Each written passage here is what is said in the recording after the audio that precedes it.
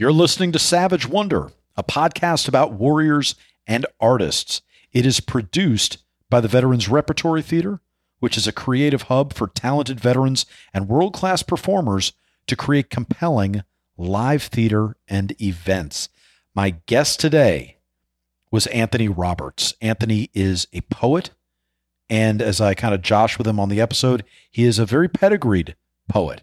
He is a graduate of the New School in New York City with a Master's of Fine Arts. He taught at Fairleigh Dickinson University and Seton Hall. His poetry has been published in Southerly Literary Journal, the Other Voices Poetry Anthology, and Vox Poetica, among others. His work has been translated into Persian, Italian, Bengali, Czech. His first book, Pigtown, was nominated for the Pushcart Prize. It was published in 2017 by Red Dashboard Publications. It was selected by Old Dominion University for inclusion in their writing program. And his latest book is The Clearing Barrel, which was published about a year ago by Blue Jade Press. So I was incredibly happy to have him on. He is a great interview for a couple of reasons. He's articulate, he is erudite, and he is incredibly thoughtful. And it's funny, you know, he's coming up on the tail end of a 30-something year Army career between active duty and National Guard. And, you know, you can't have a career like that without having, you know, several significant emotional events. And when we kind of talked about that, I loved that he was willing to be quiet and just think about his answers before he spoke. And then when he did speak, more often than not, he would come out with these, as I kind of tell him on the episode, these kind of poetic turns of phrase that I think is just a great insight into how his mind works, and whether they were his own turns of phrase or whether they were cribbed from his influences in other poets, it didn't matter. It was always a great description and a great encapsulation of whatever point he was trying to make. Made for a great interview, made for a really fun time. And I think for you guys, it will be a really fun listen. It is our second bite at the apple of getting him on the show. He and I tried to record about a week ago, and the weather was so bad up around me and so cold, my Zoom kept blipping out. So that was annoying. You'll hear us reference that during this show. You'll hear us talk about the last time we talked. No, you're not going crazy. I didn't already record another episode with him that you guys missed. It's just we tried to do this, and I could hear one out of every three words that he said, and it just sucked all around. So after about 10 minutes, I pulled the plug on that episode, and we rescheduled for today. You guys are really going to enjoy this one. I enjoyed talking to him, and I can't wait to hear how you guys feel about this episode. If you don't already know him, I can't wait to introduce you to him. I'm Christopher Paul Meyer. I'm the artistic director of Vet Rep, and this is the Savage Wonder of Anthony Roberts.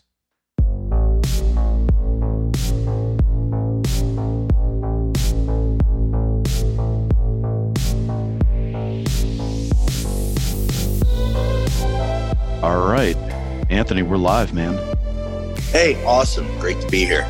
I'm so thrilled to talk to you, man.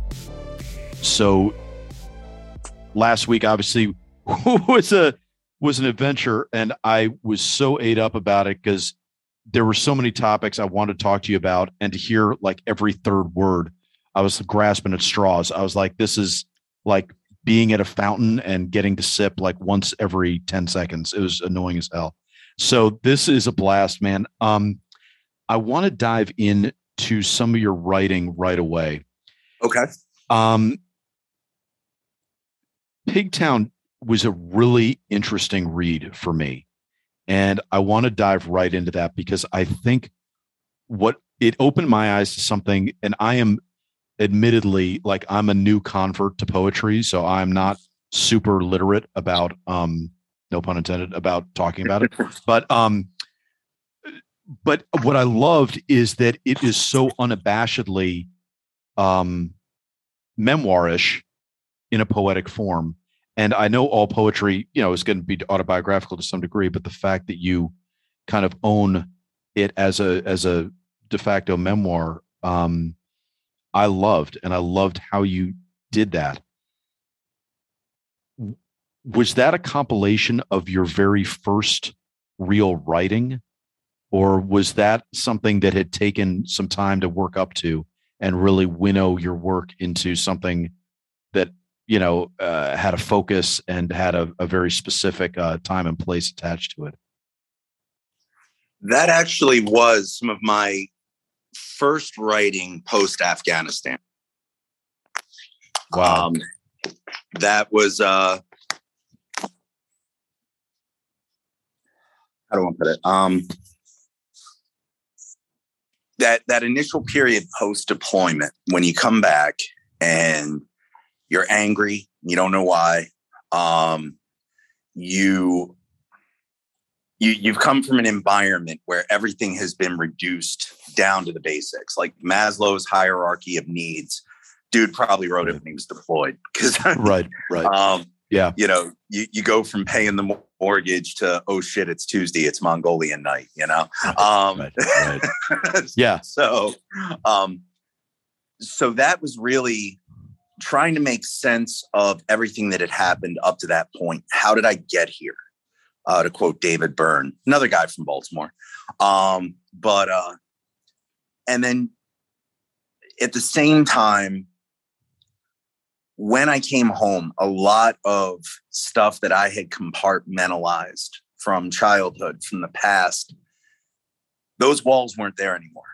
There was no capability to compartmentalize anymore. There was just too much overload, too much to process. So Pigtown, sectional poem, was just looking at parts of adolescence, parts of childhood through in fragments, in sections, because that was the only way I could process it. And it's not something that lends itself to a novel. Maybe somebody else could write that novel. I can't. It just doesn't. That's not the way my brain works. And it deserved poetry. There was a brutal beauty to Baltimore, to at least that neighborhood in Baltimore, that deserved poetry, not just David Simon writing a script about it, or the way he got to start writing about in the Baltimore Sun, not just the black and white, but the grays that take place in an inner city area. So yeah, that early writing. Yeah. So how much of that was the way it reads is almost like it all came from one walk you took going back to visit your old haunts. That's the way it reads. Is that actually what happened? Yes and no. Okay. Post deployment, there were a few places I needed to go. One, I needed an ocean.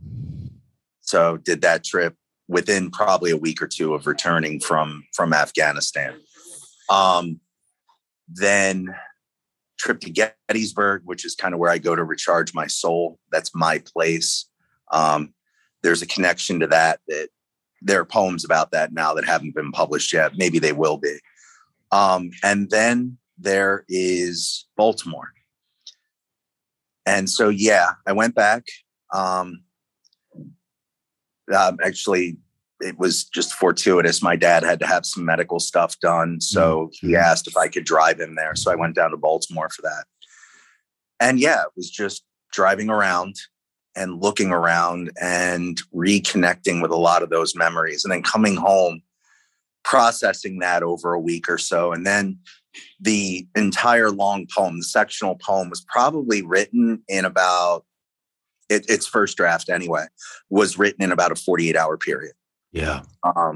Of write a section, sit down, take a breath, process it, and then start again on the next section. There was flow. So there was no sense that, or was there a sense that you needed to unpack, for lack of a better word, your childhood, your adolescence?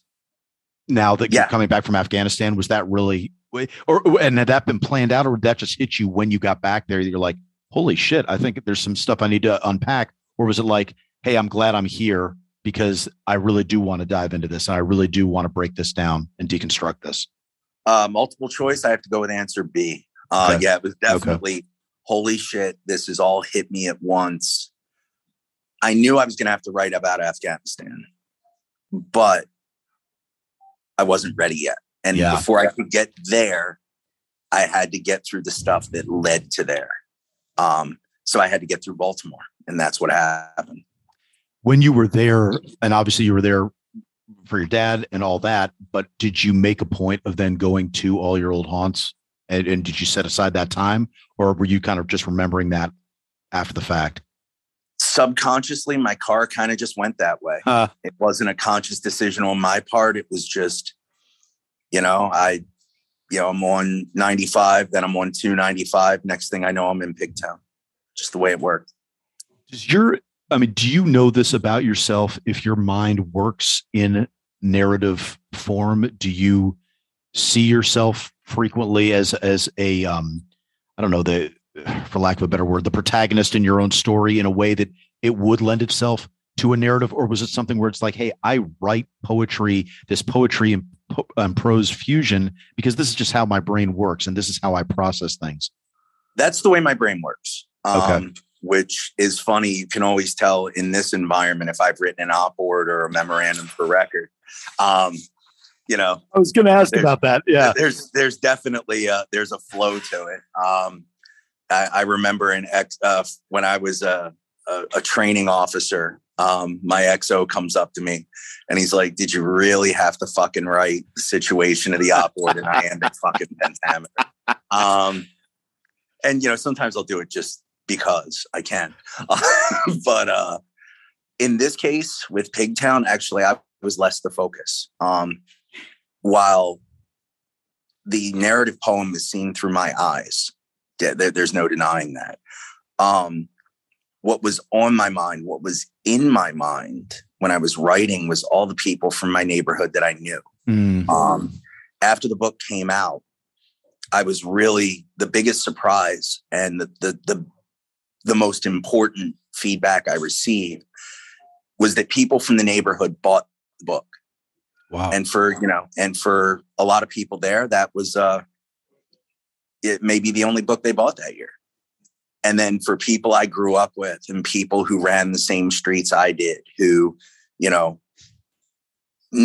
nobody is going to remember them as stellar citizens, but people who just, do their job every day and raise their families, et cetera. They're not going to go down in anybody's history books. No statues are going to be erected. Not that it matters the way we tear down statues, but anyway,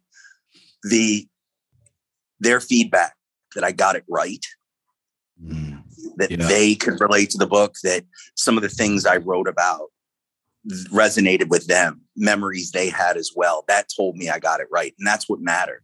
That's what still matters.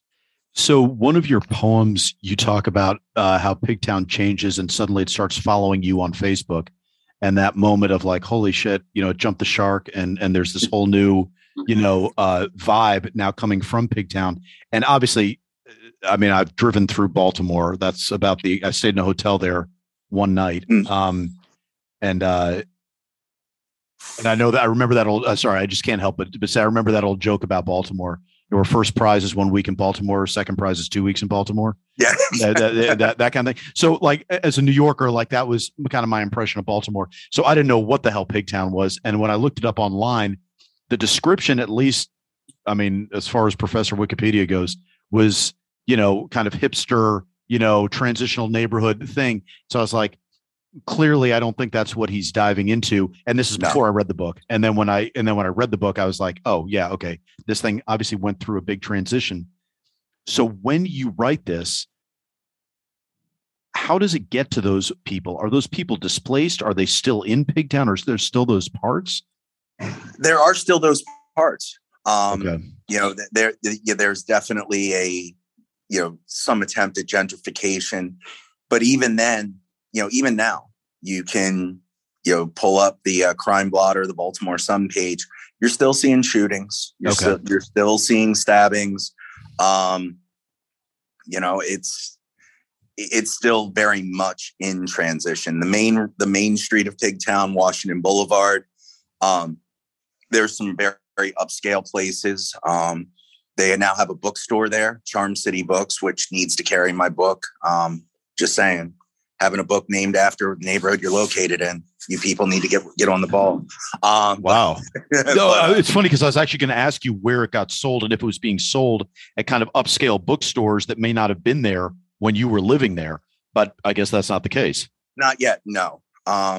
You know, part of the fact is now living in New Jersey, you know, having still being in my Army career, the ability to get down to Baltimore to really, I guess, market it there just hasn't been feasible. Not in the age of COVID, and the op tempo is just insane. So, really, the way it's made its way around Baltimore is word of mouth.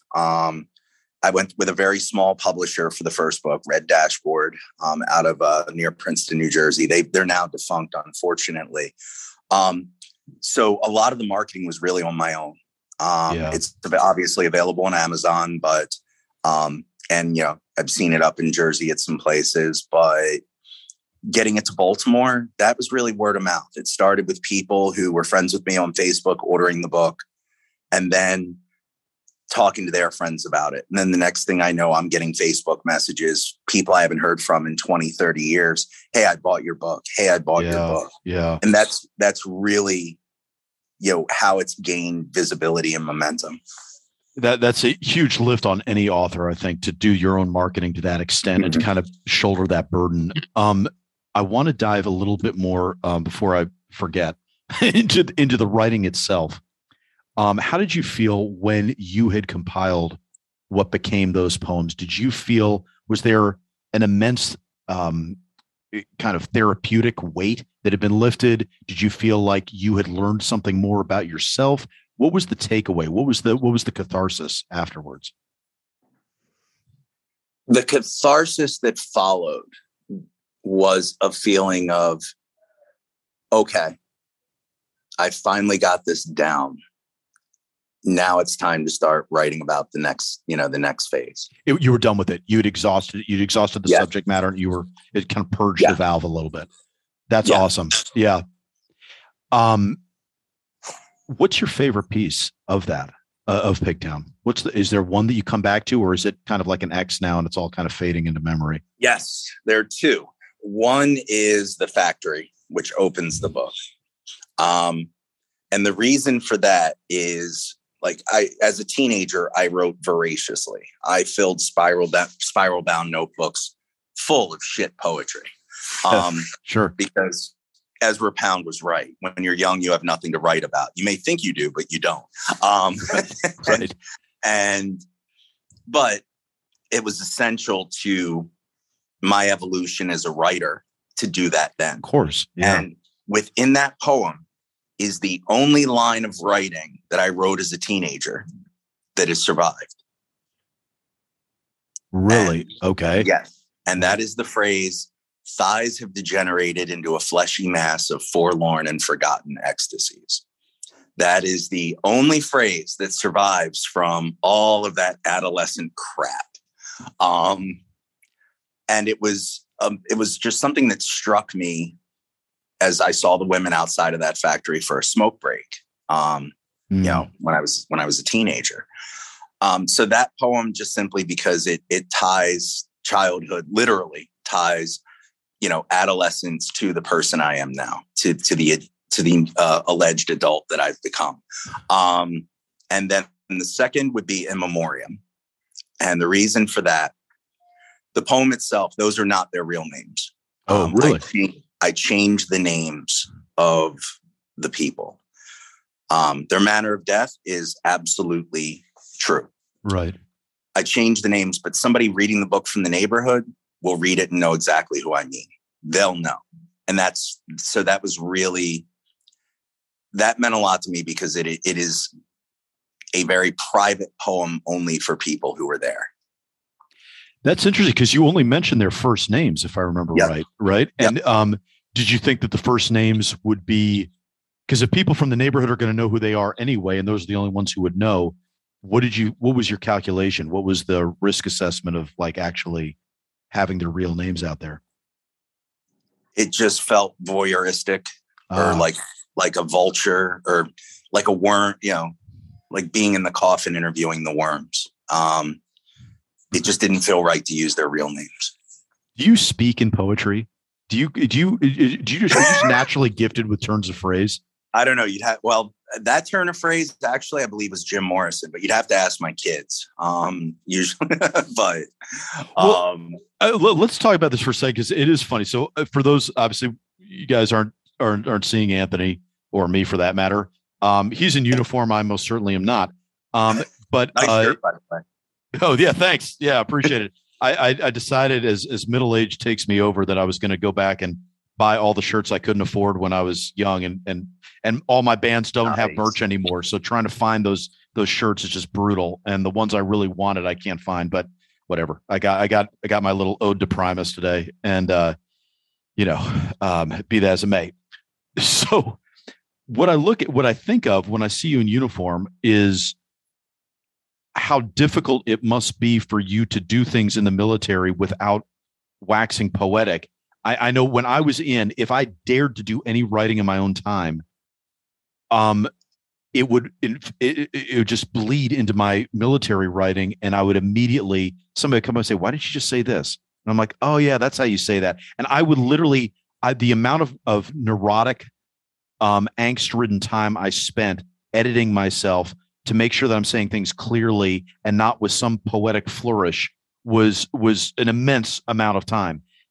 Do you do that? Do you self-edit in the military, or do you go, "Hey, fuck it, I'm letting it fly. This is how it's going to land, just the way I thought it"? It depends on what I'm writing. Okay. Obviously, if you got to know your audience. If I'm writing an order, I'm writing an SOP. It's pretty cut and dry. Just like, when I taught writing at Fairleigh Dickinson, and you're editing a student's paper, you're just, you're looking for the nuts and bolts of writing. And now the focus in professional military education, you have to write things like argumentative essays and persuasive essays. Because what we've come to discover, especially among, with junior officers and, mid-grade NCOs, a lot of them don't know how to write. Sure. And, if you're writing an argumentative essay, if you're trying to make your point, you have to learn how to do it effectively without using the word motherfucker or asshole, which is, common, especially and very persuasive too. It is. Yeah. When I was in E7, it was one of my favorite ways to get what I wanted. But at the same time, so I would say that in terms of how the military has evolved towards understanding the need for effective writing in my own style, the two have actually dovetailed rather well. And writing has had a positive impact on my career.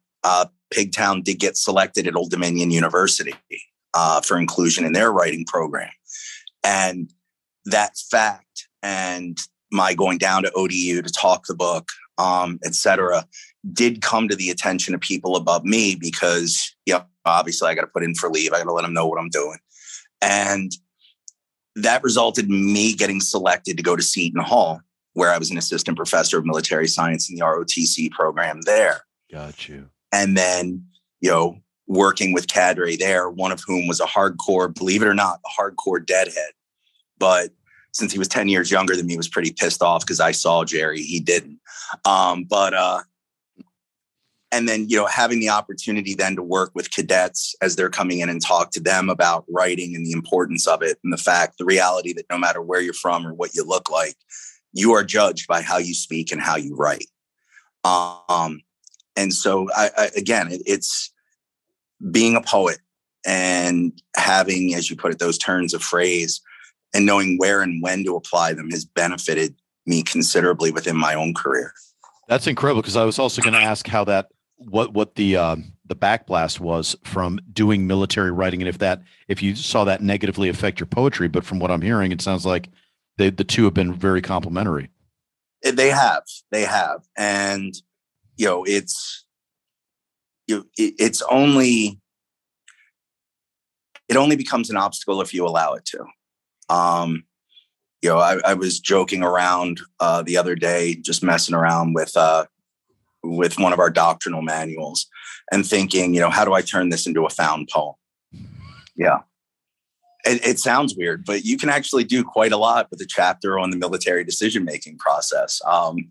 Just take a black Sharpie and go. Well, and I wanted to compliment you on your creativity in form, especially, both in Pigtown, but also Clearing Barrel, where you take all those prayers and redact them to make them have different, more nuanced, more personal meaning to you. But you're, I guess the thing that struck me the whole time is I was like, who the fuck does Anthony think he is? Like, I was like, I'm sitting here, like, when I try to write poetry, you're trying to rip veins out of your arm. You're like, okay, let's try to get it into some general configuration that's going to, the form and function are going to meet. And you're throwing prose in there, like in Pigtown, and then in Clearing Barrel, where you're taking, whether it's I forget what you called it, your in memoriam section, but you don't call it that. Other stories, I think, or other travels, and you talk about other people in certain ways. You take the prayers and mess around with them. It seems like you are so comfortable in that form that you can flex and adapt it and have a poetic take on a bunch of different writing styles. Am I overthinking that, or is that? No, that was the intent. That was particularly the intent with the Clearing Barrel. I wanted a full length volume. I wanted to do a full book, but at the same time, maybe it's my own ADD, ADHD. If I have a book that is nothing but the same form, I'm going to put it down. If you give me a full length book of haiku, yeah, thanks. Appreciate it. I'll probably finish it sometime in 2024. And so, if nothing else, it just reflects the way my brain works. Yeah, I'm fascinated by history. I love teaching history.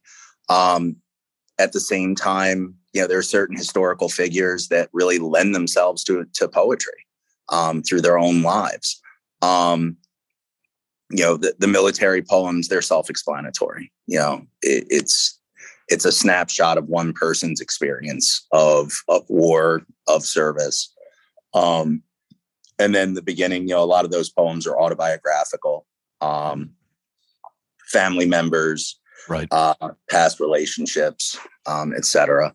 So you have I just wanted to take a different approach. And yeah, with the prayers, if anything else, that just reflects my own, I won't say a crisis of faith, but a struggle with faith. As faith matures, as you mature, as events in life happens, it changes your perspective on things. And where do we start? Growing up Catholic as a kid, you start with prayers. That's what you're taught. And so the prayers become that touchstone that from which everything else kind of emanates. So the found poems that, the erasure poetry that I did with those prayers was really just trying to convey that conflict.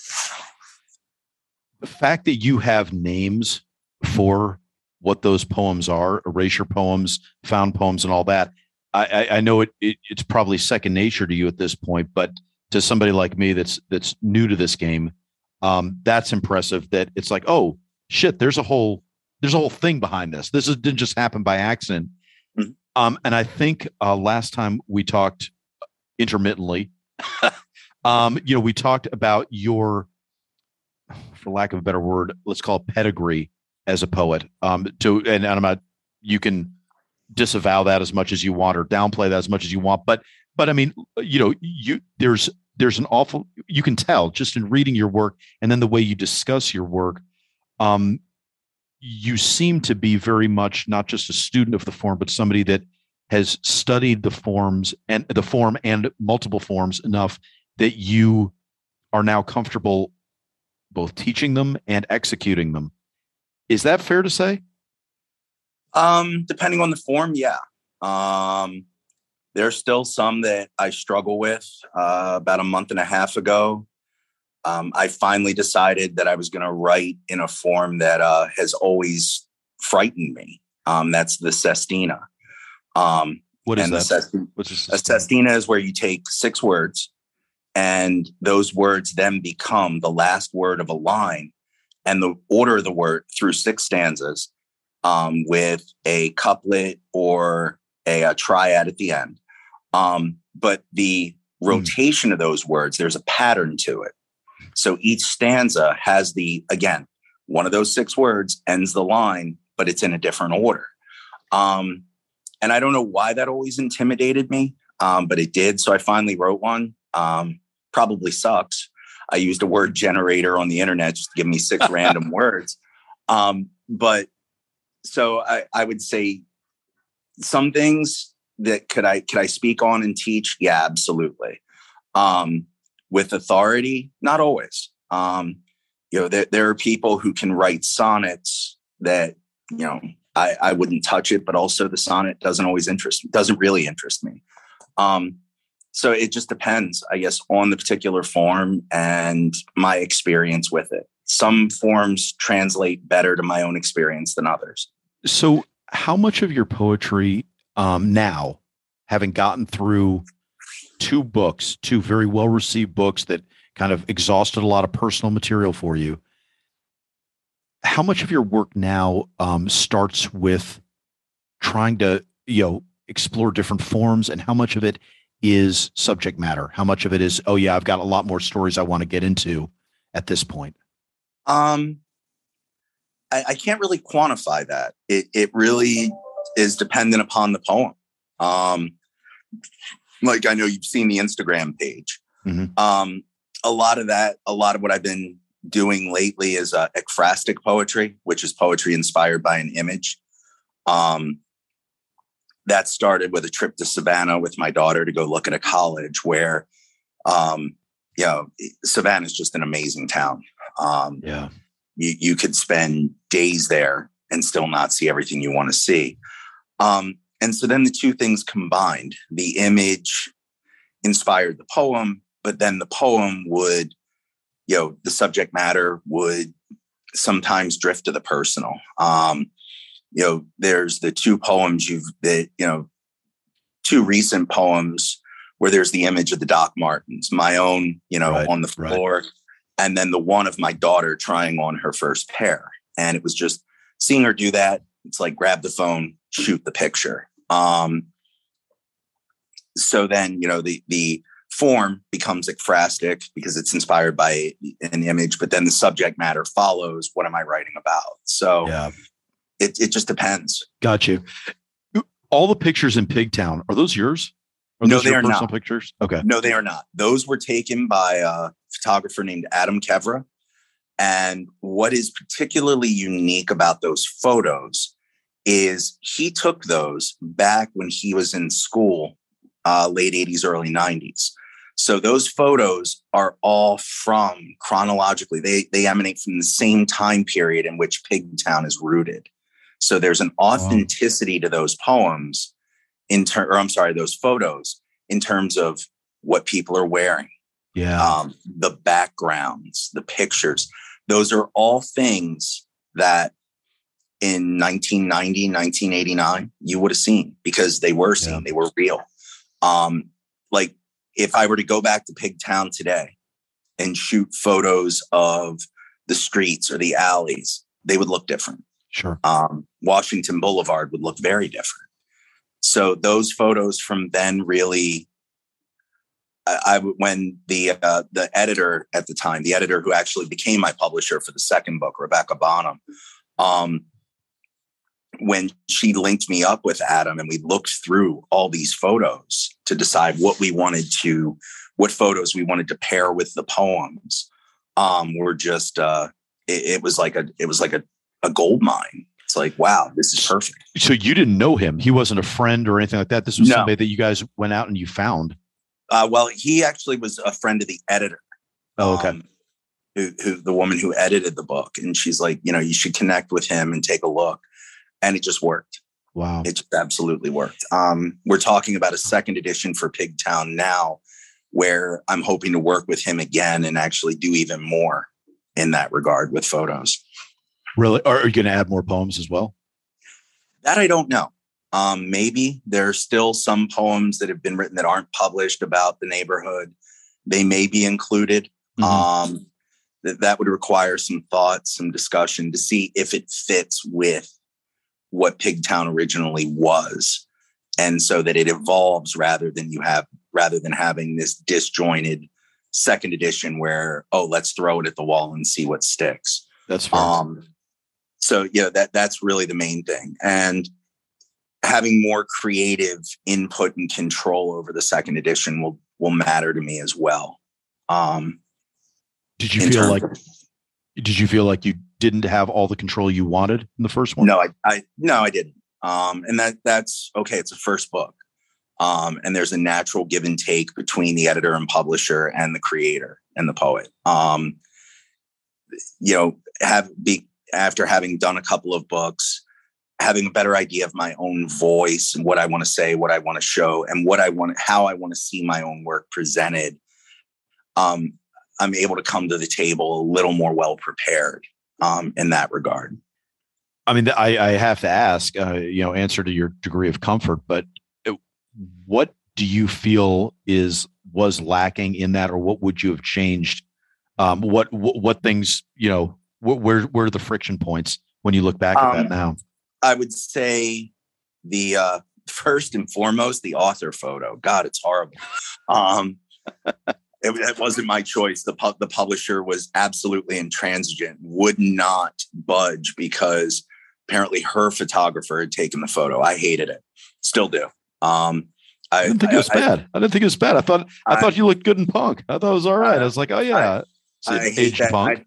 I don't know. I just don't like the picture. I'd probably put it I'd make it a urinal target. But anyway, so I changed the author photo and just some things with format, some poems that weren't included that I would have liked to have seen included.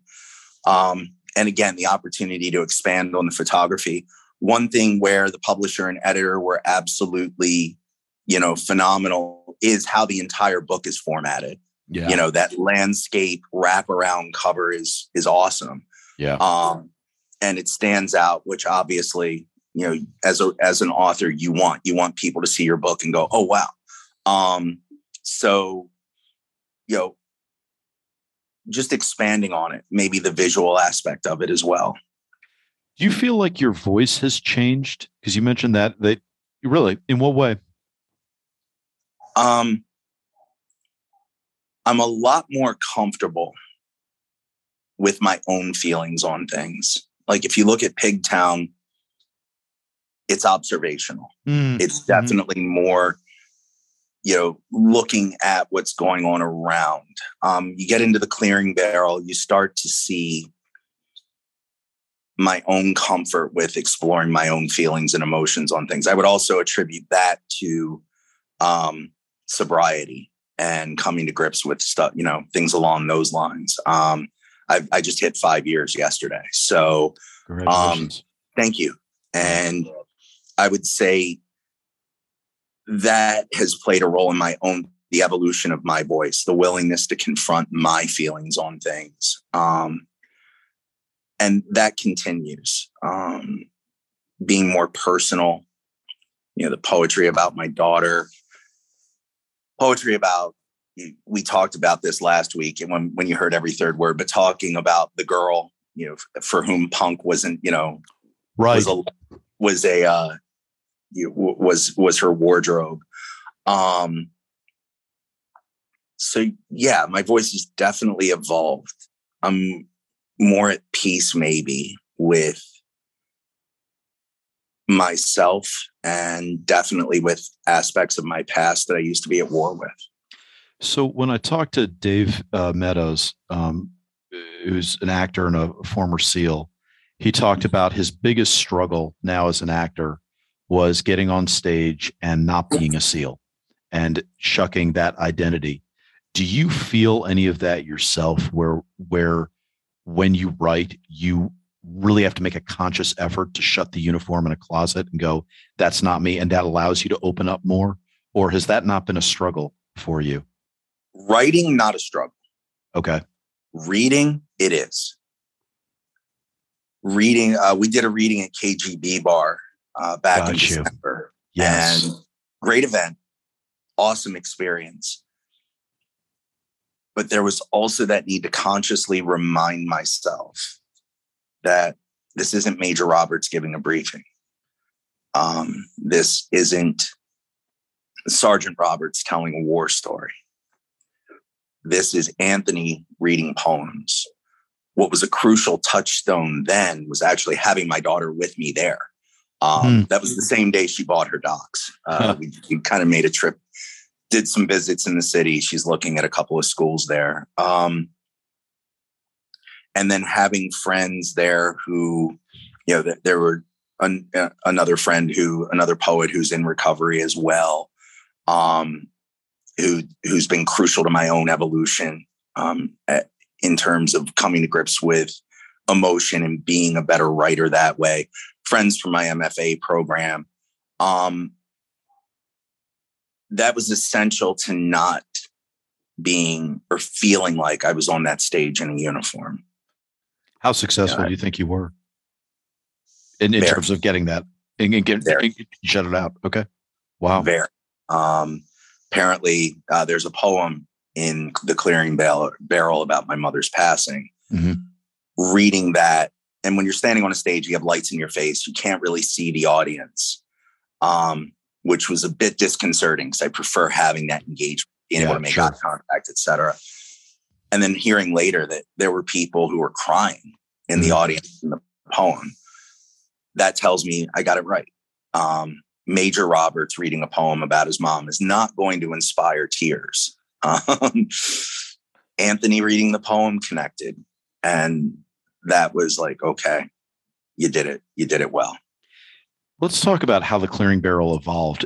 Was it, and I'm just basing this off how you phrased it in the introduction, but you said, when you were giving your thanks to everybody that helped out, you said, to my editor and publisher, Rebecca Bonham, who took a mass of poems from me twice and made 2 books a reality. Thank you. Do you just, for the Clearing Barrel especially, was it a bag of ideas? Was it like, hey, here's a bunch of stuff and I don't know what form this needs to take, but here you go and do with it as you see fit?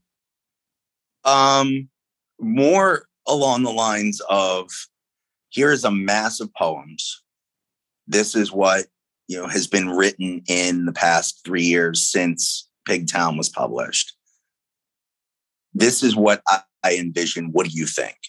Okay. And so there was a exchange of ideas and discussion over format and how do we approach this? And okay, some of these poems, and another person mentioned in there is Anne-Marie Lockhart, who is the editor of Vox Poetica.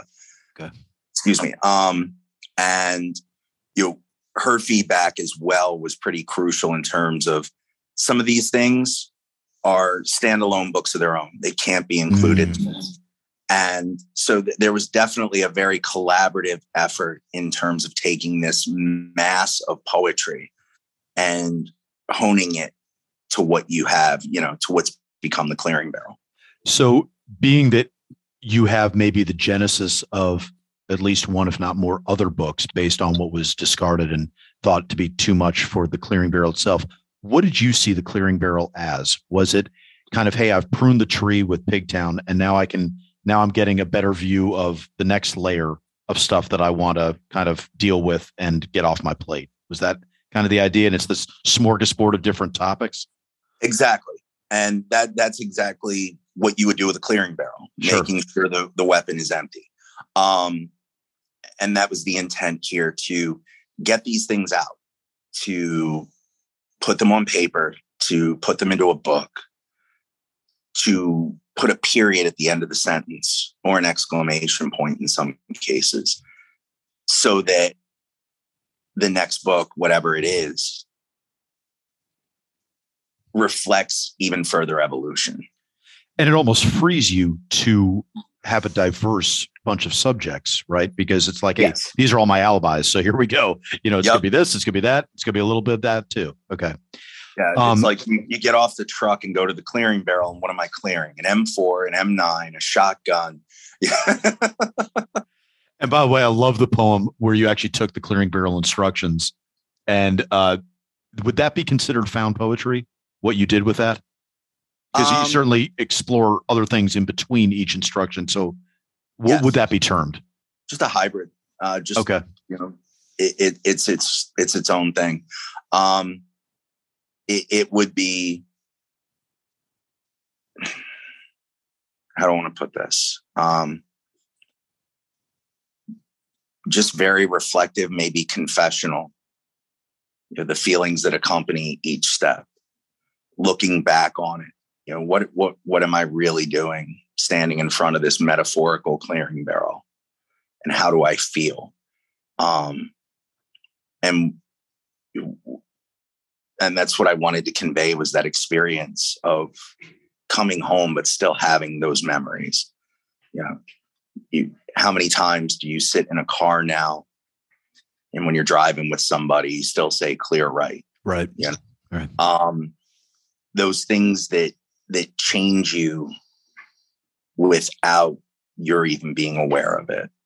And so that's really what that poem is. That one, of all the poems in that book, that one's probably the most cathartic. In the clearing barrel, you talk about sitting on the bed with a gun in your hand. Was that autobiographical?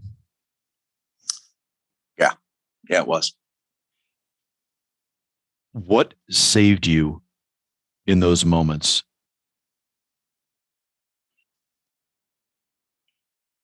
I don't know. Something. There was no like Marley appearing to Scrooge thing.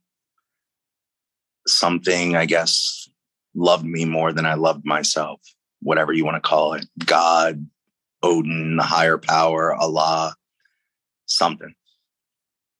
Just a feeling that wasn't the right path to follow.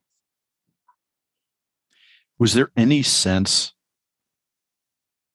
while you were sitting there of that out of body kind of sense of being able to capture how you would express this and express what you were going through?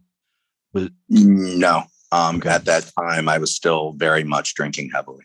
Okay. Got you.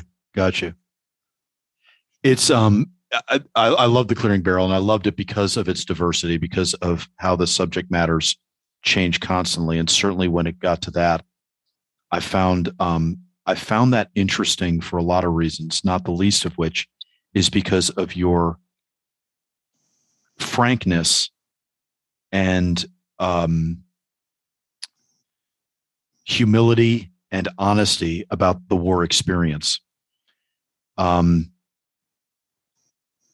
it was surprising when I was reading it to suddenly see what had looked like a natural evolution into the warrior suddenly take a sharp right turn into sitting on the bed with a gun.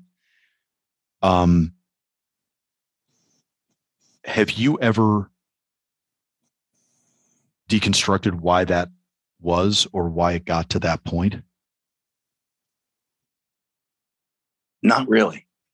It just, everything evolves. And, in my own case, it was anger, guilt, shame, remorse, regret, all of those negative emotions over a long period of time, not just a deployment, but a lifetime, that just, I guess, culminated with that.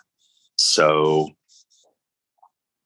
deconstructing it, probably sometime talking in the rooms about it, talking with people about it. But I wouldn't say I've ever consciously, looked at that moment and tried to peel back the onion to get to the core of it. No. Have your kids ever talked about it with you? Have you ever discussed it with them? That particular situation, they weren't aware of it. Okay. Have they read about it though now? Have they read the clearing barrel and gone, I believe my oldest has. My two boys are still very young. Okay. They're still reading Diary of a Wimpy Kid, and I'm cool with that.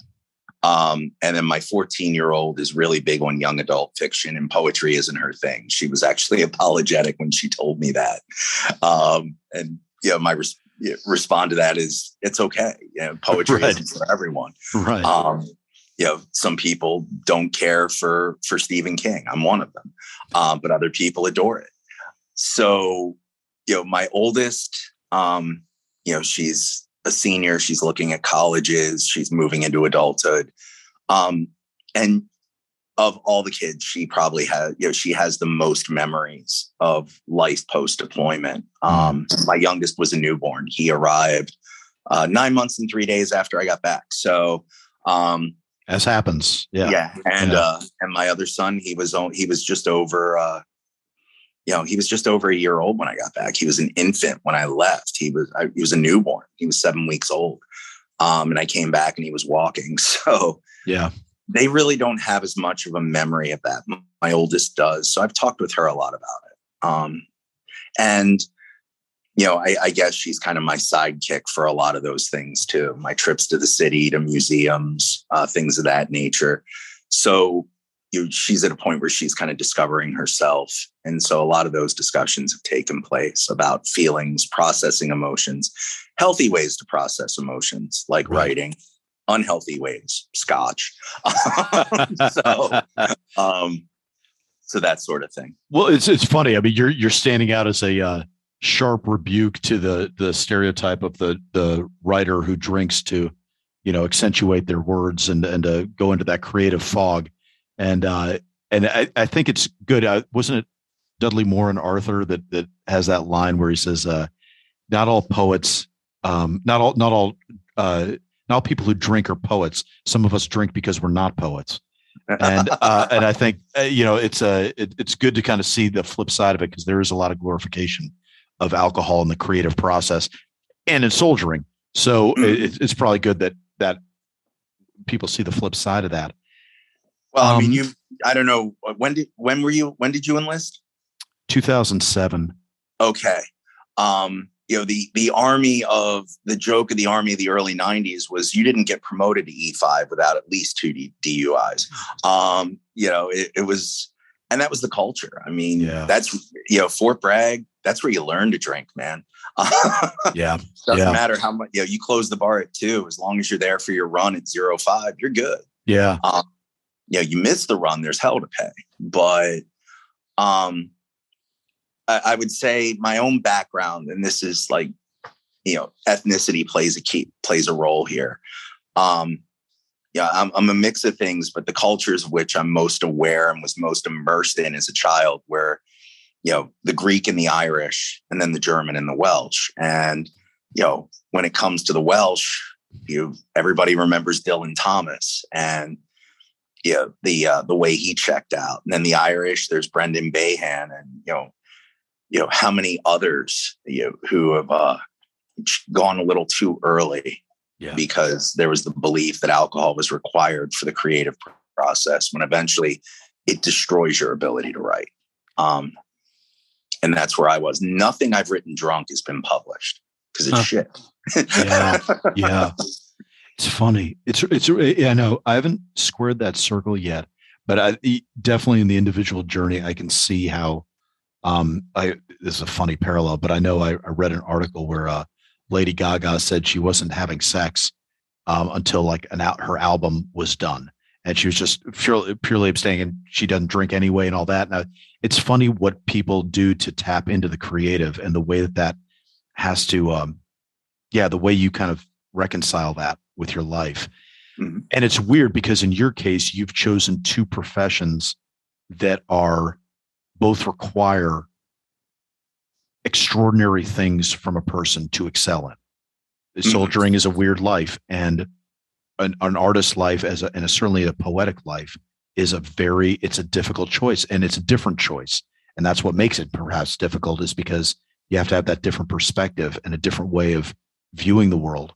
And I guess I'm kind of forging this into a question, but I'm trying to think how nerdy to get on this. And I think I'm going to geek out, man. Geek out. Yeah, I think so. Because I think you're the right guy to do this with. So, how important is it for a poet, and maybe even just a beginning poet, to acquaint themselves with form and get to know form and to study people and to really learn things besides just their own emotions? I'm sorry, can you repeat that? How important is it for a poet to study and learn and research form in poetry as opposed to just merely tapping into their emotions and letting that spit out on the page? Depends on the poet. Some people have a natural rhythm in voice that if they were to try to subject it to a form would render the poem unreadable or unrelatable. Others need form. Shakespeare could not have written free verse. He needed the sonnet to build, to express himself. So it really depends. Some people have a natural rhythm to them that just works for them. And the poem finds its own rhythm. It finds its own form. It may not be one that you find in the Princeton Encyclopedia of Poetry and Poetics, but it's one that the reader is going to resonate with the reader. And others, very structured, very formal, very precise. And even within the poetry community, there's conflict in that regard. You have the poets who, if you aren't writing in a recognized form, then it's not poetry. And then you have the others who eschew any form and will put a single word on a page and call it a poem. And so again, it depends. It depends on the individual. So you're anticipating my next question, which is, what is poetry to you? To me. To you. Poetry to me is the ability to express feeling or experience, observation in a way that resonates with someone external or with someone on the outside, that they still carry it with them in a condensed form. So kind of like that riff that you can't get out of your head. Exactly. Or that headshot. Leaves that pink halo. Right. Right. So yeah, that to me, that's poetry to me. To someone else, maybe something completely different, and that's okay. When you've taught, is that what you encourage the kids you work with to do, to find their way through the form? No, when I've taught and I've done workshops, it hasn't just been like younger students. There's also been adults. The key thing that I stress is put it on the page, because you can throw the words on the page and you can edit them into any form you want if you choose to do so. But the first thing is just get it out, get it down on paper, start there. You can polish it, refine it, whatever you want to do later. But the poem starts with putting those words on a page, whether it's in a long run-on sentence, a la Kerouac Writing on the Road, or whether it's, I have in mind a sonnet, I can already hear it in my head. I already have a haiku, I can hear it in my head. Either way, get it down, because then you can then take it and shape it to be what you want, or leave it as is. And drive people crazy, especially those who are grammatically obsessed. But it starts with just putting the words down. Everything else follows. How much editing do you do of your own poetry? Are you a one and done guy? It seems to me like you'd probably be a multiple drafts person. Am I wrong? Depends on the poem. Okay. Some of them go through numerous edits. Others are one and done. They just kind of come out and there they are. it just the rhythm and everything naturally follows. The form naturally follows. It's already in my head. Others, yeah, like Pigtown, I knew it was going to be sectional, but then going back into the sections, how am I going to break the stanzas, etc. That was a process. So it depends. At this point, what do you see with your work? Where is the adventure for you in your work at this point? Is it the stories that have yet to be told, or is it like those discarded poems that looked like they were too rich for the Clearing Barrel alone, that it's like, oh, I need to go mine that? Or is it that you're constantly, I guess what I'm asking is, how ambitious are you to go find new experiences? Or are you like, no, I want to find the poetry in just my day to day and what's around me now? Situation dictates. Right now, it's the poetry of the day to day. I'm a creature of duty. I am tied to place and circumstance. What the future holds when I hang up the uniform and finally grow my hair and grow a beard, or a Raleigh Fingers mustache. I'm working on it. Yeah. Awesome. Yeah. Now, meanwhile, anybody who's listening to this under 30 has no idea what I'm talking about, but Google Raleigh Fingers. It's epic. Beautiful. Get his baseball card, that 82 Topps baseball card of Raleigh Fingers. Oh, it's beautiful. But, what the future holds, it's going to have its own experiences, and that'll dictate its own poems. So right now, the everyday. Tomorrow, who knows? Let's talk about your warrior self. And I want to start with just what we've already touched on. What did Afghanistan mean to you? What did that deployment mean to you? To be able to do what I had been training to do my entire career, to go do it where it mattered. But also, in some ways, it was, as a little kid, and I touched on this in the Clearing Barrel with a poem about my great-grandfather, reading National Geographic and, the image of the Afghan girl that was on the cover. Afghanistan had always been a place in my mind for whatever reason. Seeing the Mujahideen fighting the Soviets throughout childhood, and then seeing what emerged of that in the 90s and then the brain drain that followed the Soviet invasion in the 80s and meeting Afghan people. It meant a lot to go there and finally to immerse myself in the reality of it rather than being a spectator to it. The deployment itself, it was doing my job. I was an embedded advisor to the ANA. Lived and worked with the Afghans every day. That was fascinating. Where were you in the country? We came in through Kandahar and then moved up north into Kabul. And we're primarily out of Kabul with trips north, trips east. Okay. So you got to see the whole country, kind of. Pretty much. Didn't see much of the West. Okay. Was never out towards Herat or anywhere out west. Did you get down to Paktia and out to Nangarhar and all around there? Okay. Yeah. And so you got to see the Hindu Kush is what I'm getting at. You got to see the poetic parts of the country that everybody thinks about. Yeah. Got to experience an Afghan winter. That was fun. Yeah. There's a reason nobody fights in the winter. You can't. Came home with a new appreciation. Like, I'm looking outside now and it's snowing, and I came home with a new appreciation for snow plows and rock salt.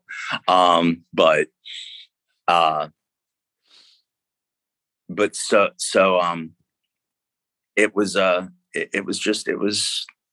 an amazing experience. And I wouldn't trade it for the world. Was it kind of the inciting incident that led to so many life changes? It seems like it is when I talk to you. It seems like the drinking started to become in question. The poetry started to fire up. Like, it just seemed like that was a pivot point for you. It was, definitely. Like I said, coming back, a lot of the things that I'd compartmentalized for a long time, it was no longer possible to do that. So how did I cope with it? Well, writing and then drinking. I'm still doing one. So, batting 500, I'll take it. But but yeah, I would say it was definitely a pivotal experience. It was definitely a life-changing experience. What was it about it? If you, when you have to reflect, I mean, obviously it was a chance to go do your job and you got to have some good quality time, some good Afghan experiences. What was it about it in reflection, do you think, that made it so cathartic and so important for you and fueled all those changes? Because it was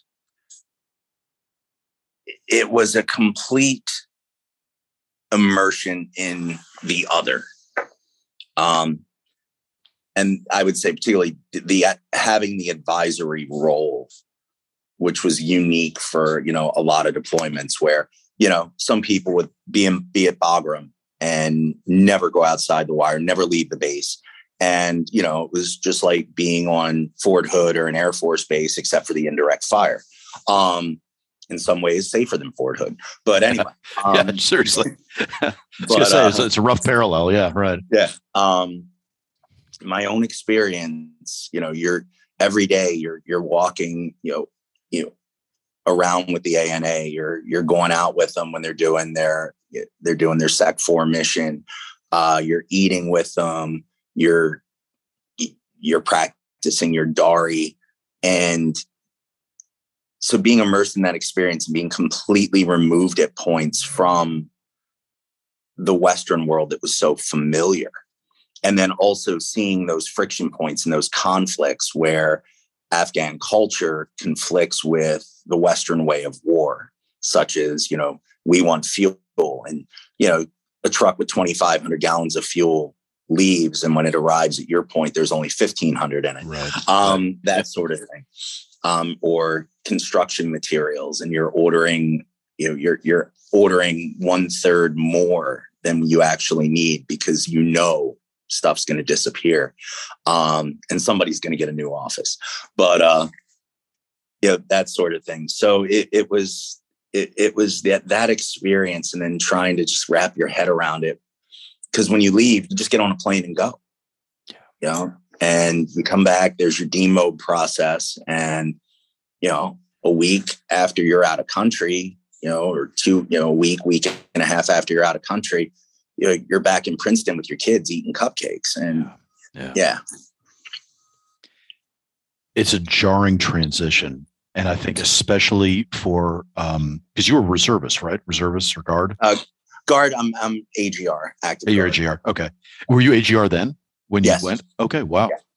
Yeah.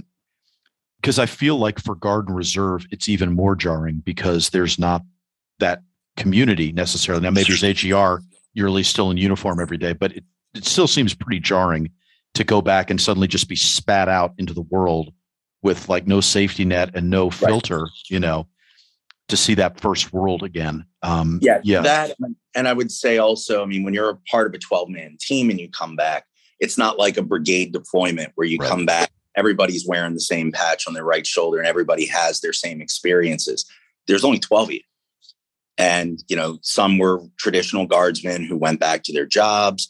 A couple of us were AGR. We went back to work, but you're working in different places, different locations. So, and I was a friend of mine who I deployed with, who was on that team. I just saw him 2 days ago up here. He was up here for the mission we're on now, doing a site visit, and realizing that of all of us that went, there's only 3 of us left that are still in.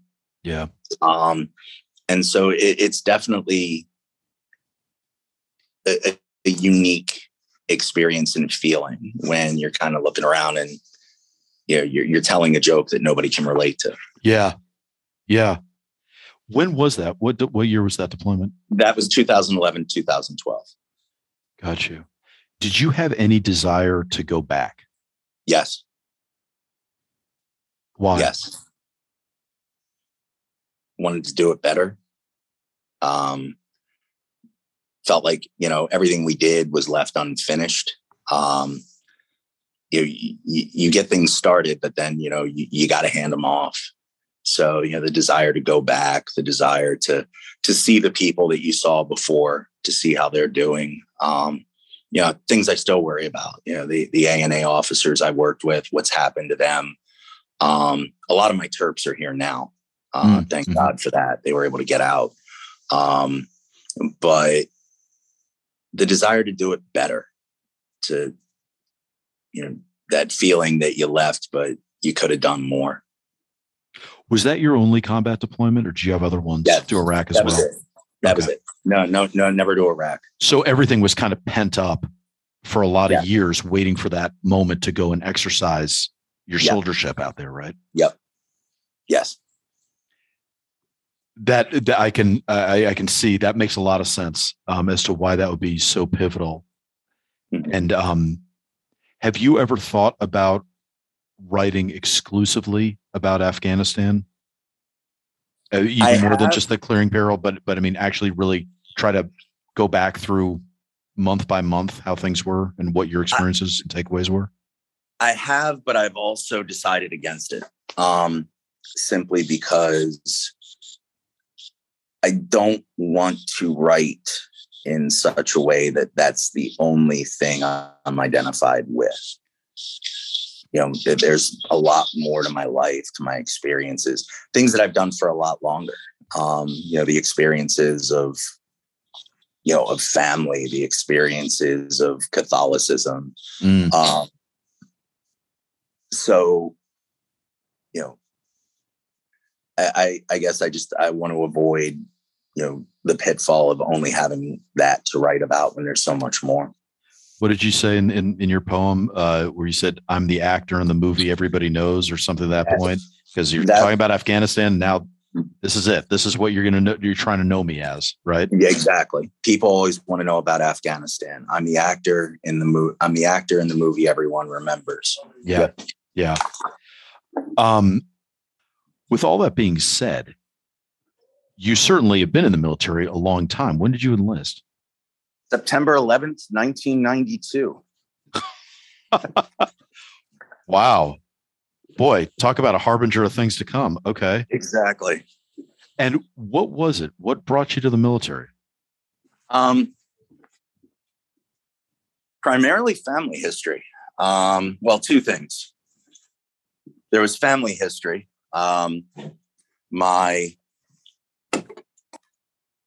My mother's side of the family can trace service in various wars back to the French Indian War. Wow. So there was that. And growing up with those stories, my grandfather having landed on Omaha in the first wave on D-Day. And then also the need to get out of Baltimore. Not long before I made my exit, 4 friends of mine all overdosed in the same 24-hour period when a bad batch of heroin apparently came into, their hands. So, the need to, all right, that wasn't something I was into, but it was very clear that statistically the odds were against me if I didn't make an exit. So that seemed to be the best path to follow. Why didn't you do drugs? Why didn't you follow down that path? I don't know. Just wasn't my thing. I'm Irish, alcohol worked best. I can't really, I can't say what, it wasn't Nancy Reagan. She didn't scare me. I missed the Different Strokes episode, with her and Gary Coleman, but it just wasn't something that worked for me. It was something internal. It just said, not the path you want to be on. And maybe externally, just seeing what it did to people around me. Seeing people, a really talented guitarist that I knew, he found his way to heroin, and seeing him one night just completely strung out in an after hours club that I was in. Seeing that, some of the biggest assholes that I knew, people I couldn't stand, were either coke heads or coke dealers. Just being around those people is like, this isn't who I want to be. So I'd say that's probably it. So because you're not into drugs, was really alcohol the one thing Was that your vice? Was that the Oh, poison you chose to pick, or was there other well, stuff? alcohol, nicotine, caffeine, Okay. never trust someone with no vices. Right. um, but yeah, and I mean, and again, alcohol, I come from a long and distinguished line of alcoholics. So, I'm just carrying on that tradition. But so what was the shift like then into the military when you joined? Was it easy and seamless, or were you like, boy, I'm really cleaning up now, and now I can only drink on the weekend, or was there anything like that? No, there was the initial, at basic training, am I sure I want to do this? This is, my life's going to be different. And then, I was at Bragg talking to a guy who was a phenomenal guitar player. Dude later went through SF selection, became a long tabber. I don't know what he's doing now. But, talking to him, and he's just like, dude, it's possible to maintain interests, maintain passions, hobbies, a life outside of this. Yeah, it seems all consuming at first, and it is. You're immersing yourself in the subculture. You're learning the mores of the tribe, as it were. But you find that over time, it informs the identity that already existed. It doesn't create a new one, which is something that, that I've encountered. A lot of people have this misconception that, we go through, whether it's, Army basic and AIT and jump school or whatever, you go, you enlist in the Marines and you get on the Yellow Footprints, and then you go through the Crucible at Parris Island or the Hollywood Marines out at Pendleton. And that you emerge this different person when you really aren't. I mean, externally you appear to be, you're in a hell of a lot better shape. You're running faster. But who you are at the core doesn't change. I never stopped being Anthony. And so I just went way down a rabbit hole and lost my train of thought. No, you're good. No, I love it. No, because it's a worthwhile rabbit hole to fall into. Yeah. In fact, I'm going to keep us in there for a minute more. So when you enlisted, how knowledgeable were you about the jobs? How did you know what you wanted to do? Did you have any kind of clear career path laid out for yourself, or was it like, oh, the Army just writ large, that's what I'm buying into, and whatever? No, I definitely wanted to be airborne and wanted to be infantry. That was, just there was never a doubt in my mind that that's what I wanted to do. And I did fairly well in the ASVAB, and, probably annoyed the recruiter to some extent, because he's just like, are you sure that's what you want to do? Yeah, that's what I want to do. Well, have you thought about MI? Yeah, no, I don't want to do MI. This is what I want to do. And I was a recruiter's dream. Showed up at Met, went to MEPS, tested, next day did a physical, and I was in. Yeah. Called him. It might have been a Monday, and then Tuesday, Wednesday, and off we went. So I was the perfect enlistee. There were no issues, no drama, no waivers that needed to be required. Right. I didn't piss hot, so I didn't have to come back in 6 months. And had you been writing a lot up until this point before you enlisted? Had that become a solace for you? Was that a coping mechanism for your life at that point? It was. It definitely was. I discovered poetry as a teenager. There was a place in Baltimore called Louis Bookstore Cafe, where I, would spend a lot of time. They had a lot of the City Lights Pocket Poet series there. They didn't mind if you hung around and were looking at the books, unlike a lot of bookstores in the city where, the rent-a-cops would look at you kind of askew if you didn't look like you had money to spend. And I just liked the vibe there. It was very artistic, very bohemian. And so that appealed to me. So yeah, reading poetry. And then you're just going, oh, I can do that. And no, I really couldn't, but I could at least pretend. Why did poetry appeal to you? I mean, coming from where you were coming from and doing what you were doing, well, why was that what attracted you? Because part of it, purely superficially, it was short. And I did not have the patience. Like, I said, I'm fairly sure I was undiagnosed, ADD, ADHD. I didn't have the patience to sit down and write a book. Even writing a short story was not something I had the temperament for. But poems, yeah, I could do that. And that appealed to me and still does. The ability to convey, knowing that you're writing a poem and that you have a limited amount of space to say what you want to say. I like that. I like the pressure of that. And it distills things down to their essence. There's no, there's no, how do I want to say it? You can be penalized, if your vocabulary is excessive or too flowery, or you go on for too long, you lose your reader.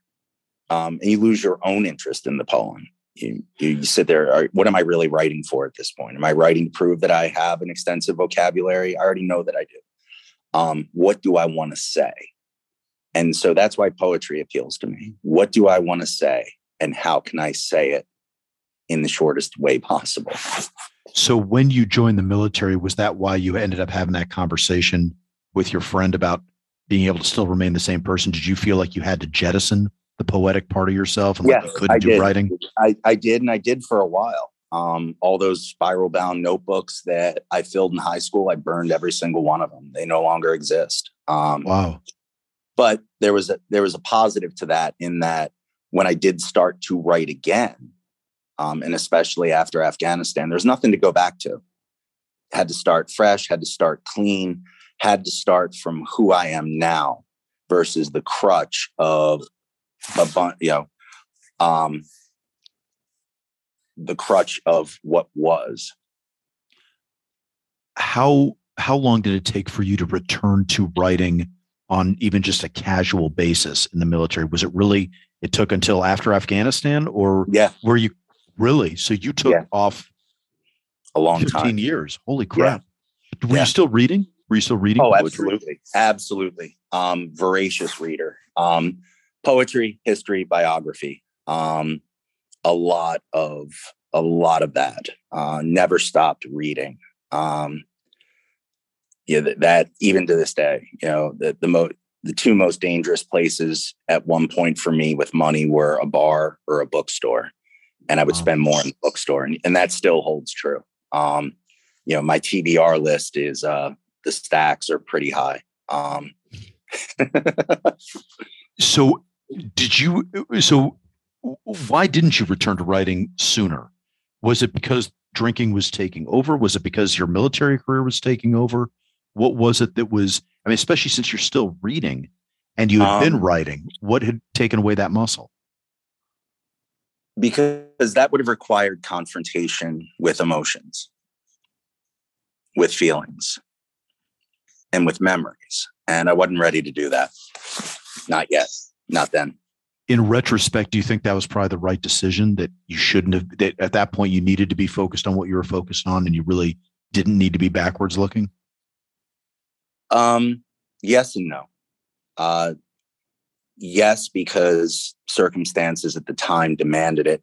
No, because the longer I went without confronting those things, the more damage it did. The more it hurt to finally do it. So, and again, hindsight's 20/20 because you're looking through your ass. Inconsequential. It was the decisions that I made based on the information I had. I want to shift to your actual military, and that's not much a shift, but it would just kind of drill into a little bit more about your actual military career. You have ended up making it a proper career. Was that always the intent? Did you ever think about getting out? I did, but I enjoyed it too much to ever really seriously consider it. And then post 9/11, actually on 9/11, where, because at that point I was still I was a regular guardsman at the time, and was working for a winery. 9/11, by the end of the day, I was back in uniform, because every this close to New York, every guard unit was mobilized. and it just seemed to fit. It seemed to be natural in a way. It was like kind of like coming out of hibernation, purpose, focus, you know, meaning that hadn't been present prior in my civilian occupation. So did you kind of, let's call it downshift from active duty to the Guard in the 90s because it just, what was the reasoning behind it? I won't even try to speculate, but what was your reasoning behind it? Just seemed like the natural thing to do. You do your hitch and then you move on. Because there's no war going on. There's no sense of purpose or yeah. Yep. Just moved on, just stayed in the Guard, kept that going, enjoyed it. Was in the bar business, enjoyed that, tried college a couple times, still didn't know what I really wanted to be when I grew up. So just maintained that approach. And so 9/11 really kind of gave fuel to the fire and was like, okay, hey, I need to double down on this. And did you go back on active duty or did you stay Guard then? And you're just mobilized? Went AGR. Got mobilized. You went AGR. And then went AGR. Yeah. Got you. And what was that like for you, just on a personal level? Did you feel like, yep, I'm home. This is all making sense now. My career now makes sense. This is my life. I don't need to look for anything else. Exactly. That was it. Within a few years, actually with, a couple years, E6, couple years after that, E7.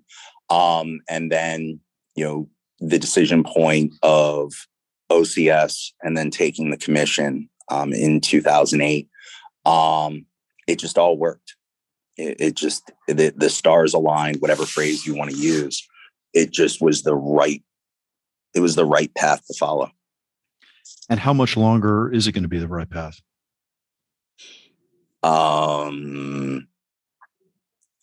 At the most 18 months. At the most 18 months. I've already got 20, more than 20. Yeah.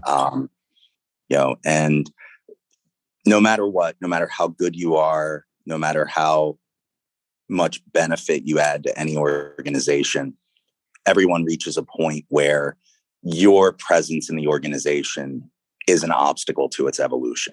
Just simply, it's just the way it works. And it's time. I've had a hell of a run. I've had a great career and it's some tremendous opportunities, starting from where I did in a row house in Baltimore to where I am now. It's a life that I didn't imagine. And, I've given a lot and it's time to do something different. It's time to focus on being just Anthony. Financially, though, you're going to have a career as a writer, right? I mean, is that going to be your main breadwinner that you're going to put your focus into that? No, I'll start a second career in a different field. Not going to, give away everything, but yeah, I mean, there have been companies that have reached out to me, having a skill set, that project management, program management, stuff that's completely boring. And especially nowadays, you're not just going to live on a pension. Right. You really can't. So it'll be time to start a second career, but it'll be one there's a little more in the way of, I guess, normalcy. Do you write until you die? Or is that something where it's like, the adventure is kind of getting close to wrapping up? Because the adventure only ends when you die. Yeah. There's always something to write about. There's always something that you experience that day. There's always a memory that you maybe hadn't considered from a perspective before. Another person who comes into your life that you meet, an experience someone close to you has. I mean, again, my own children provide a lot of, a lot of the motivation for writing as they move into the world, and they're just at the beginning. So yeah, I'll write until I die. I was a writer before I was a soldier, and I'll be a writer after I cease to be one. I got to ask about Varangi. So what's up with the Bengali Indian influence in so much of your work? Where does that come from?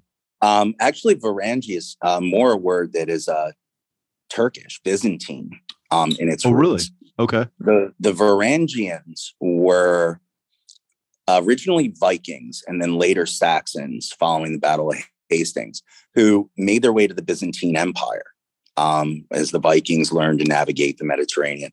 And the Byzantine emperor, the emperor in the East, made them his personal bodyguards. That's why if you go into the Hagia Sophia, you will see graffiti in the runic alphabet, in the Futhark, because there were Vikings there. And my own roots through the Greek part of my family tie to that. And the Varangians, it comes from the Turkish word Varangi, which means foreigner. Okay. So in a lot of ways, yeah, I guess I am a foreigner, in no matter what world I'm in. So, okay. So when I looked that up, I thought I was being super slick and looking it up. And in Hindu, Varangi means with an elegant body. And I actually thought that was very apropos of your writing. And I was like, well, that's an incredibly self-aware way of describing your work. So I was like, oh, okay, well, what's going on with that? What's the backstory? And I was way, way, way off. How much? So why did you prioritize that in, let's call it, your branding? Why was that the quality that you wanted to highlight? Because I wanted to highlight both the various aspects that make me who I am. Yeah, there's the military. There's also, the ancestry, the ethnicity. And the Varangi were travelers. They were, men and women of, experience who didn't stay in one place, who traveled and grew as a result and evolved. And that's been my own life. I mean, starting in Baltimore and then, all over the country and my own travels, and then all over the world. The Army's been great about that. Lithuania, Germany, France, Afghanistan, of course, Kazakhstan, Italy, Austria, all those places. So it just fit. I want to end, by the way, thanks for those that aren't tracking, and hopefully nobody listening is tracking this, because hopefully Mike Neal, our producer, has done a great job of cleaning up different edits. But Anthony's been talking to us while he's been on the move, getting chased from every conference room, it seems like, in the greater Newark area. So, so I really appreciate it, man, because it's super cool of you to take the time to do that. And I know you got a lot of balls in the air that you're juggling right now. So to find a time to shoehorn this in means a lot. But I did want to ask, because obviously a lot of people listening are writers in their own right. How frequently do you write? Do you push yourself to write every day? Yes. That wasn't always the case, but I have found that a daily writing discipline, even if it's a couple of lines, a stanza, a phrase, to keep the pen sharp, as it were, is essential for me. It's crucial to my own style to write something daily, and just to maintain that for my own evolution. What's the percentage of days that you are driven by inspiration versus just persistence when you do that? That'll go through phases. There are some periods where I will be inspired and just go. And I'll write, I'll sit down at night. Usually the writing takes place at night after everyone's asleep and work's done for the day and the phone isn't ringing. And, 4 poems will come out. Others, I got to force myself to do it. And, it'll run, usually a couple of weeks, and then, a couple of weeks of famine of just, okay, I've got to write something. And then it'll happen again. And everybody's got to find their own rhythm in that regard. But you're priming the pump, for when it just all starts to pour, right? It's like sculpting. Everybody admires the sculpture that they see, but don't take into account all of the shapeless bricks or, fragments that had to be chipped away at to get to that shape. And a lot of writing is, those stones left on the floor. And the poem that you see in front of you is the sculpture, but there's a lot around it that had to be hewn away. When do you know that your poem is done? I just know. You just look at it and it just feels done. That there are some poems that I'm still working on that are, on paper or on the Notepad app that I'll still go back to and play with or rework that I know aren't there. There are others, you just look at them and you're like, okay, this is what I wanted to say. This is as complete as I can make it. And you just walk away. I wouldn't say it's ever done. You're just done writing it. Right. Do you find that it's helpful to have the Notes app always easily accessible? Or are you scribbling notes to yourself all the time? Absolutely. It's essential. If you don't write it down, it didn't happen. And there's nothing worse than that idea in the middle of the night or that line you hear in your head. And then the next day you can't remember it. Yep. The Notepad app is crucial. It's like losing the literary hard-on, right? If you don't catch it down, it's like, oh, what was that? Yeah. Listen, Anthony, this has been an absolute pleasure. And I really appreciate you taking the time. And I feel very lazy and guilty watching you in an institutional building, running around in a uniform while I sit here and contemplate whether or not I'm going to sip my coffee while I talk to you and just, twist the knife in even deeper. But listen, I really appreciate you taking the time, and thanks for spending it with me. And I'm going to put all the links and everything obviously in the show, but brother, let's stay in touch and let's talk again down the road. Absolutely. I look forward to it. And thanks for reaching out to me and asking me to be a part of this. I'm honored and I appreciate it. Well, it's been a pleasure, man. All right, brother. Have a good one. That was the Savage Wonder of Anthony Roberts. And for everyone listening, I hope you paid a lot of attention to the economics of poetry and of writing when he was talking. His books, again, are Pigtown and The Clearing Barrel.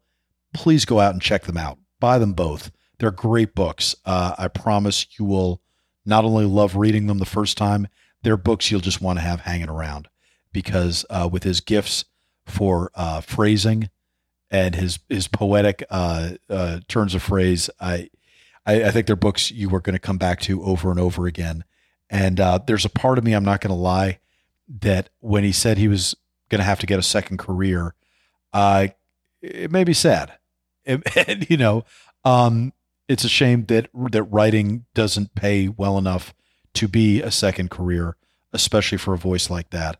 So anyway, you guys have now seen how the sausage is made a little bit, and it's always good to support talented writers. So as with all of our guests, go out and check out his work, Pigtown and The Clearing Barrel. You've been listening to Savage Wonder, which is the podcast for warriors and artists and a production of the Veterans Repertory Theater. The opinions expressed, I always say this, do not represent anything or anyone other than the speaker. I don't think anybody said anything remotely controversial, but Anthony is still in uniform, so if you were deeply offended by any of his thoughts on poetry or form or the way form and function marry in poetry, that's his opinion. That's not anybody else's. As always, you can check out what's going on with us at vetrep.org. That is the best place to see all the burgeoning lines of effort that we are coming up with on a, seems like almost weekly basis. So if you like the written word, if you love reading fiction, poetry, creative nonfiction, subscribe to the Savage Wonder literary blog. The best way to do that is to go to vetrep.org, go to our Now Playing tab, and you will see the option to click on the literary blog and subscribe at will. You can also subscribe to this podcast by doing the exact same thing. Go to vetrep.org, go to the Now Playing tab, and you will see the option to get onto this podcast, subscribe to it, listen to it, whatever. If you're listening to us on iTunes, please, we would love your feedback. You can say whatever you want to me. You can give feedback. You can have questions, comments, snide remarks, criticism, both constructive and deconstructive. Doesn't really matter. But if you could attach it to a 5-star review, that would be outstanding. Just click 5 stars and then feel free to let fly and say whatever you'd like to say. That would be outstanding. That, of course, is not the only place you can give us feedback. You can also hit me up on Twitter at VetRep Theater, VETREP Theater, ER, not RE. Same address, same handle for Instagram at VetRep Theater, or if you're on Facebook at Veterans Repertory Theater. And again, no one knows how to spell repertory, so I'll spell it for you here. It's REPERTORY. And again, theater is ER, not RE. So at Veterans Repertory Theater on Facebook. If you want to submit your work to VetRep or to our literary blog, go to vetrep.org again. Go to the submissions tab, and you will see all the options to submit for one of our ongoing playwriting competitions or for the Savage Wonder literary blog. As always, thanks to our producer, Mike Neal, I'm Christopher Paul Meyer on behalf of the Veterans Repertory Theater. See you next time when we'll dive further into the savage wonder of it all.